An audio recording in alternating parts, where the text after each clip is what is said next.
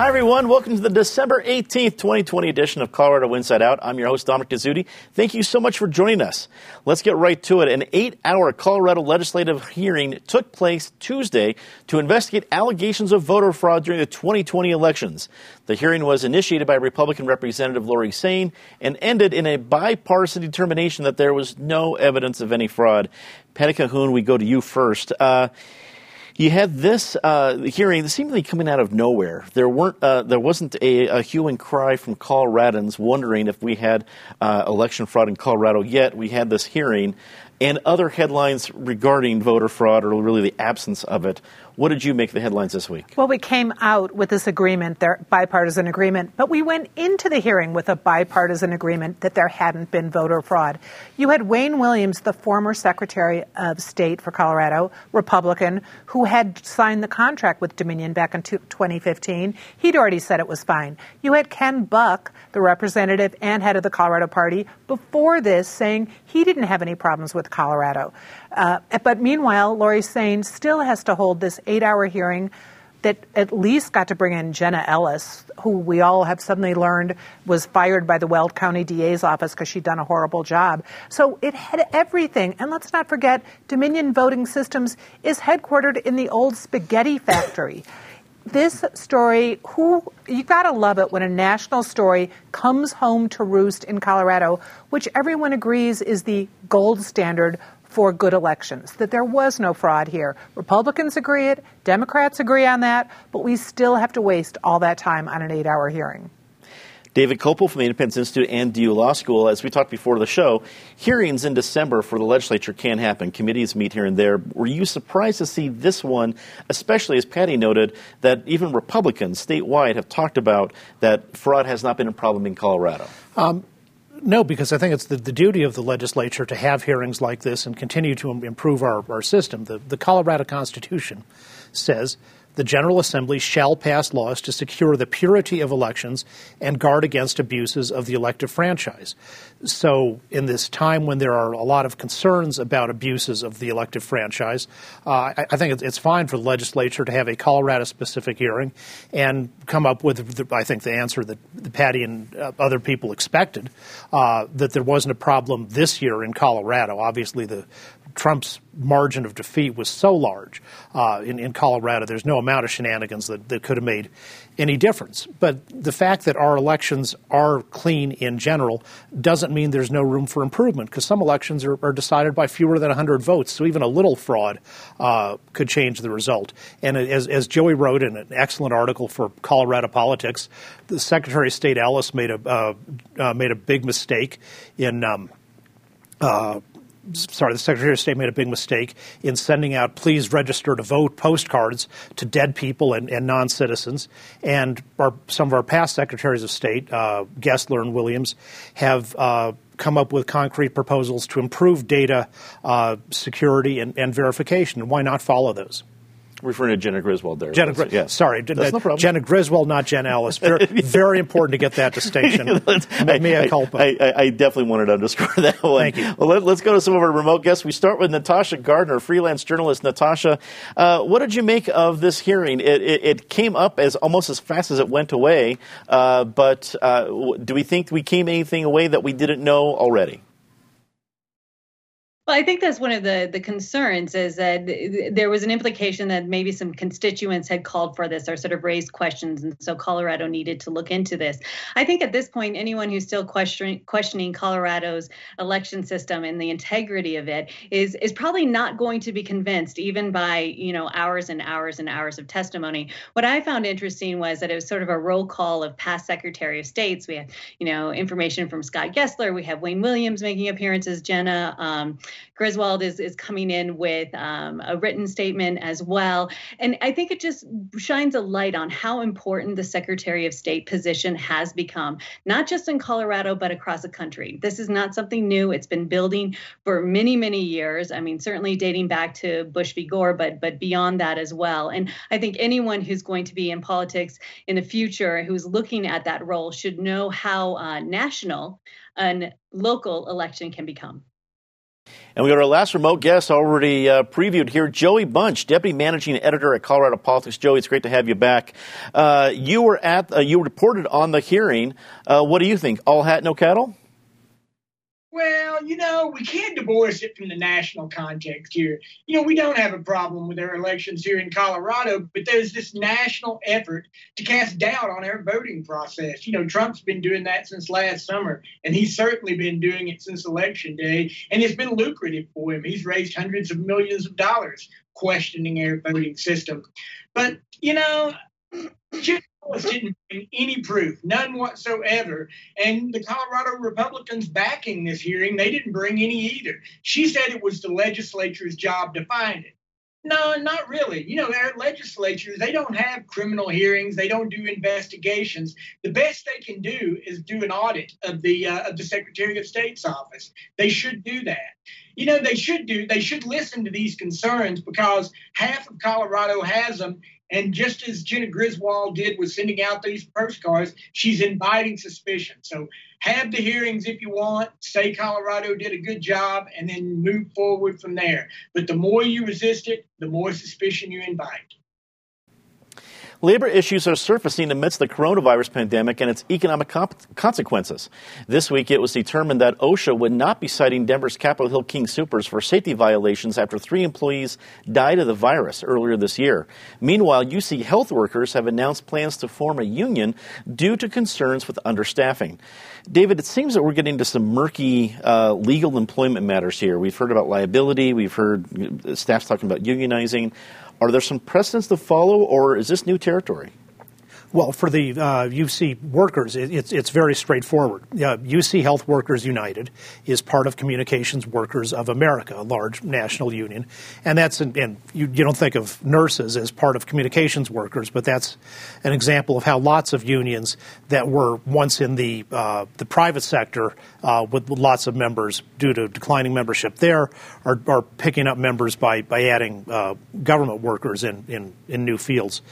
Colorado law does not require that the government allow the union to negotiate on behalf of all the workers or even the workers who choose to join the union, but still the right to join the union to work collectively for one's perceived interest is a very important and essential right.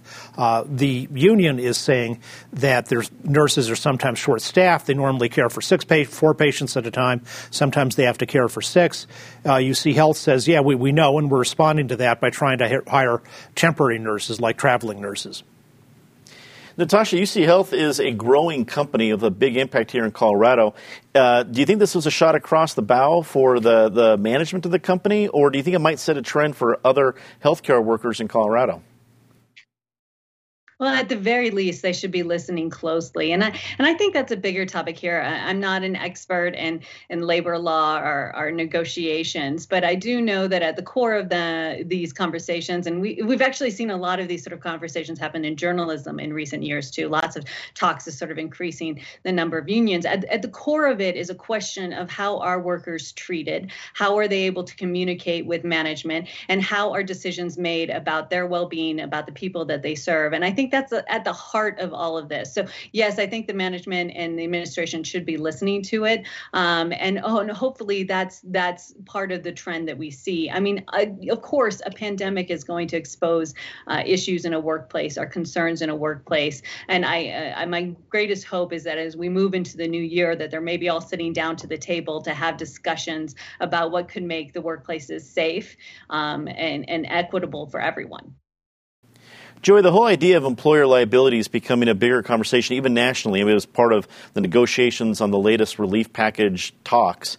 But now we're seeing it part of the Colorado headlines with some Colorado companies. Do you think we're probably looking at more cases like this, at least people bringing it up with companies here in Colorado?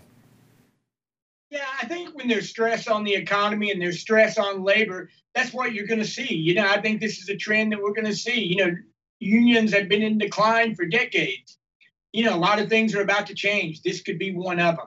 And I need to disclose something. I was the Denver Post president for the Denver News Guild for a term. I see both sides of the issue because I had a love-hate relationship with the union, which most of the time meant I loved hate it. But strength in numbers, and a common voice always speaks louder. As bad as I was at being a union president, I see the value and I see the problems. The people that are thinking about joining a union, they need to look at what they're getting for their money. They need to decide what it is they need, and then see if the union's providing for them. Otherwise, it's just one more fool in their back pocket. Patty, were you surprised to not see citations for the King Soopers? It's not a citation being cited by OSHA with what happened at the Capitol Hill King Soopers? I wasn't, partly because the grocery stores have such a tricky job with what they're doing. Let's say JBS, the meat packing company, they deserved every citation they got because of how they didn't communicate with their workers, the work conditions they had. That was bad. With the supermarkets, you have these really, really tricky situations. Yes, you want to be sure you're open with your workers about who might have come down with COVID, but you've got them getting yelled at by the customers because they're wearing masks, because they're not wearing masks.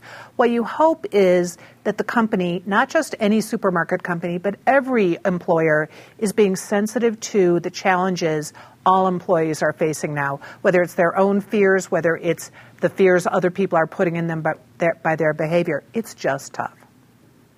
The ramifications of remote learning and various different policies being in place on the October count day are coming to light for school districts in Colorado. School districts across the state are facing significant cuts to their budget as enrollment has dropped by 30,000 students, the biggest drop Colorado has seen since 1988. The announcement arrived on the same day that news of Denver was among the top cities for people to move to during the pandemic. Natasha, we start with you on this one. 30,000 students is a huge drop, especially considering that more people moved to Colorado and seemingly would bring their kids with them during this in 2020. How do you think schools go from here? That is more than $1 million question. That's a several $1 million, billion, perhaps $1 trillion question. The question is where did the children go? We've known for months that this was probably we were going to probably see enrollment decreases across the district, but it's also across the country. This is not something unique to either Colorado or to the Denver public school system. Now we're starting to understand a little bit more about where they've gone and what grade levels were most affected. We're seeing a lot with preschool, are the pre-K and kindergarten, people deciding to sort of redshirt their kindergartners and maybe bringing them back in the following year where it might be more safe. But ultimately, all this tells us is that there are numbers, and that means there's going to be less money in our school. It doesn't give us information on how to make up for that money, how to reach out to those students who have not shown up in the system yet, and nor does it do anything for planning for 2021 and beyond. Denver Public Schools, Colorado schools, nationally, our schools is going to be a major topic during our recovery efforts next year. Joey, do you think the legislators next year in the session are going to do something about this, and can they? Well, there's not a lot that they can do, but they're certainly thinking about it. I was having this conversation with Chris Holbert the other day. He's the Senate minority leader, the leader of the Republicans in the upper chamber. And, he put it very well. He said, with crisis comes opportunity, and we've certainly got a mighty big crisis. But, we're going to be doing all kinds of things differently. And I'm confident that education is going to be one of the leading things that we do differently. I mean, I never would imagine that my basement would turn into a TV studio, but here we are. We're all working at home more and we're going out less. So I don't think education should be any different. It's just a matter of how we get there. Money is the $65,000 question. If only $65,000. And, schools were underfunded before. I don't know where we're going to get this, but I guarantee you broadband internet and education are going to be the two biggest or among the two biggest issues in the upcoming legislative session that begins January 13th. Our legislative preview is coming up in Colorado Politics next week, so check it out.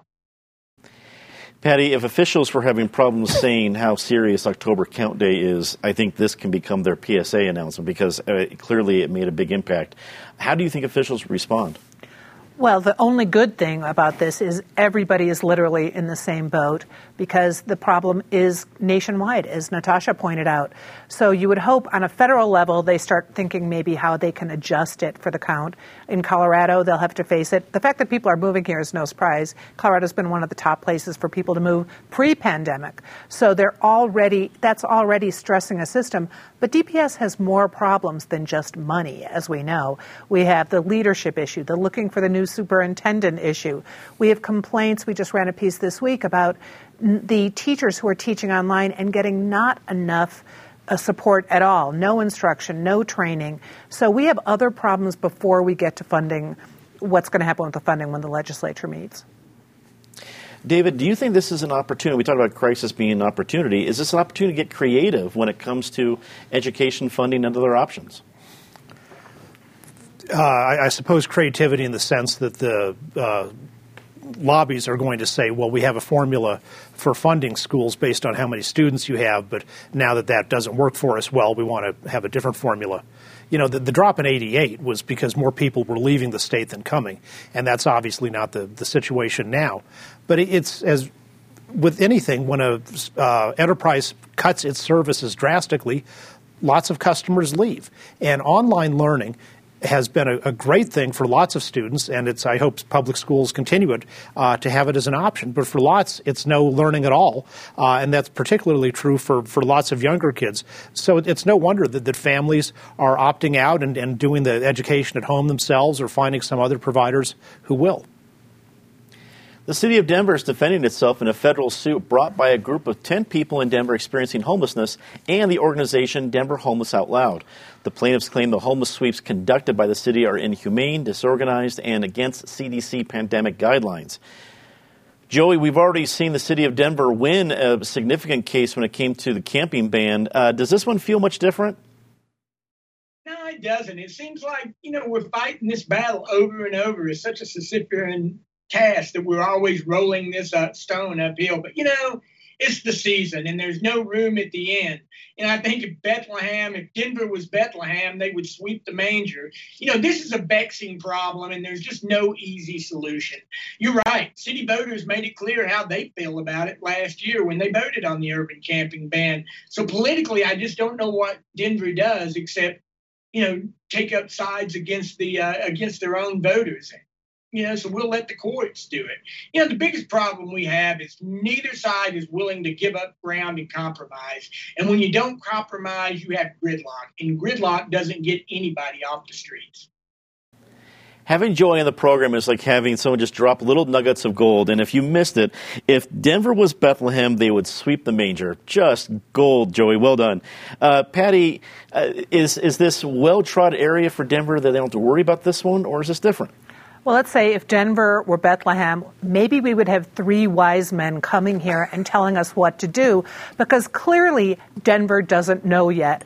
You may remember the reason the 300 went down is because the campaign said we can do better, the anti-ordinance campaign. Well, have we seen better? Back in April, there was a plan to come up with safe camping sites. The city got behind it. City hasn't come up with a site. We have 2 that have opened so far because service providers have worked with churches to open safe camping sites. So far, now, we're 2 weeks into it. They seem to be doing well. One was right across the street from where there was a sweep. And 32 of the people who moved into this site out of 40 were from that encampment. So they were choosing to move into the safe camping site. It's a start, but it is not the solution. We are still in the doghouse, not the manger. David, clearly we're not part of the different legal discussions. I know there's a lot of details here, but from what you can see from the outside looking in, does this case feel much different, or is this kind of the same thing we've been hearing as cases against the city? It seems like a case that doesn't have much to it in a legal sense. One of the claims is that Denver didn't go along with guidance from the Centers for Disease Control. Denver says it did, but it doesn't matter legally. Guidance is just guidance. It has no legal force. So there's no legal violation if you decide I'm going to do the opposite. of what the CDC guidance says. And then they say there's a Fourth Amendment violation. The Fourth Amendment prohibits unreasonable searches and seizures because people were removed from illegal encampments. Well, being kicked out of a place where you are trespassing and don't have the right to be is not a violation of the Fourth Amendment.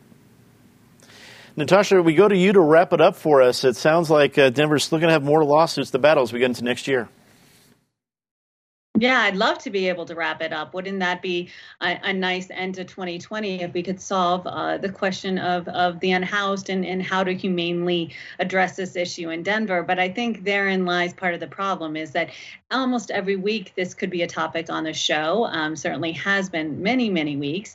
And part of the problem, I think, is that we just don't, as a city, turn straight towards the topic and really look at how we deal with it. Now, I'm not sure there is a humane way to move someone from one place to another. Certainly there are concerns on all sides of the topic. But in 2021, I'll be interested to see if we can turn a new page in this conversation or if it will be more of the same. And too often these conversations just end up in courts where we might get guidance, but not total clarity on what we should do to move forward. Well, it is time for our very favorite part of the show, Disgrace of the Week. As always, Ms. Calhoun, please start us off. Well, this month marks the 50th anniversary of the Environmental Protection Agency, which is an amazing accomplishment that no one's been really talking about because there are other things to talk about. In the meantime, of course, over the last 4 years, we've seen a major dismantling of environmental agencies around the country, thanks to Donald Trump. Our own David Bernhardt, head of the Interior, William Perry Penley. And now it looks like we actually have a great person coming in. Deb Haaland from New Mexico is going to be the head of the Interior Department. So maybe a long-term disgrace is going to turn around. David.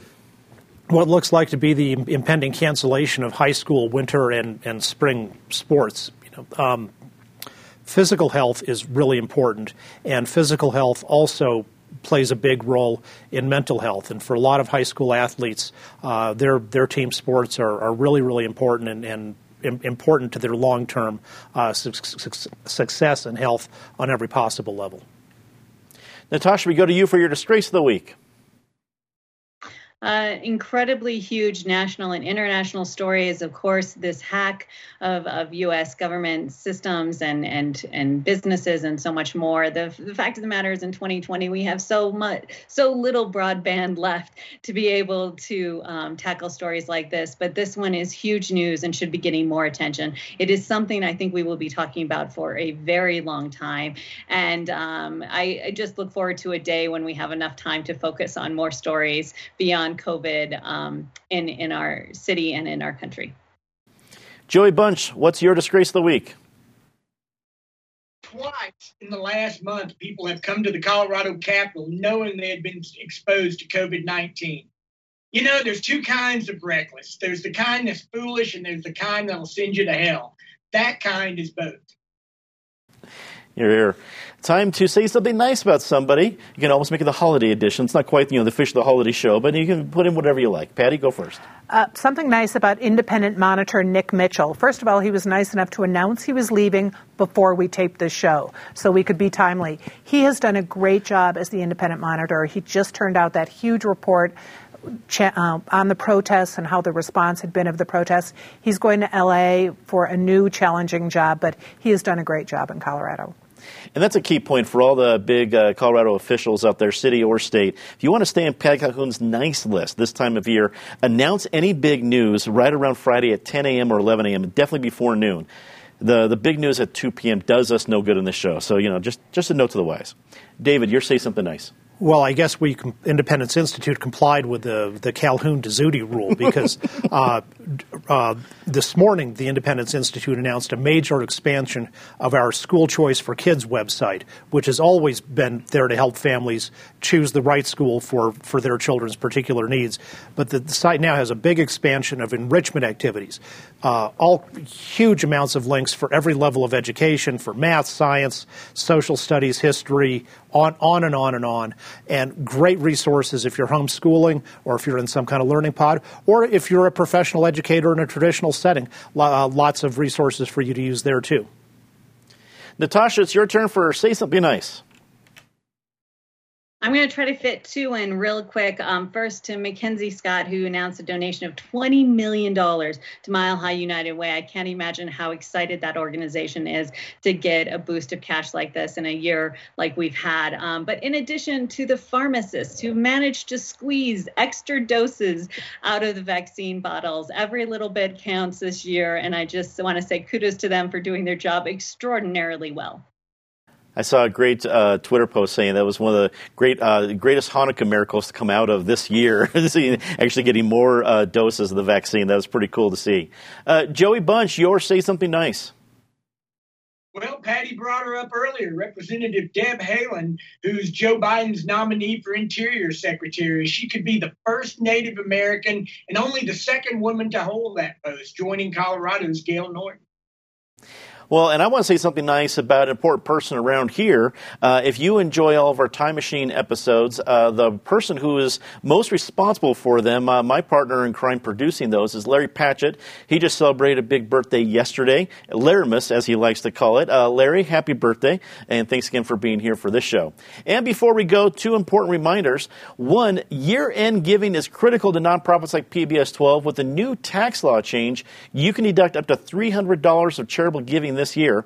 You can make your gift before December 31st and qualify to have it doubled with a match of up to $10,000 from the Evergreen Foundation. You can go to pbs12.org/donate for details. It's a great way to really maximize your impact here at PBS 12. Also, this is our last regular taping for the year. Next Friday, Christmas Day, we will have our special year in review show looking back at the dumpster fire that was 2020. And on New Year's Day, we'll have our look ahead show to 2021, which will feature this very panel. I'm actually looking forward to it. It's got to be a very positive show because there's no way it can get worse, right? Well, be sure to tune in for both of those. We'll be very proud to join you on Christmas Day as all the levity and celebration of the day continue. What a great way to let the food settle by watching Colorado Inside Out in our year in review show. You actually might want to take some Pepto before that. And then, of course, we'll be there on New Year's Day. For everybody here at PBS 12, thank you so much for watching. I'm Dominic Dezzutti. Good night.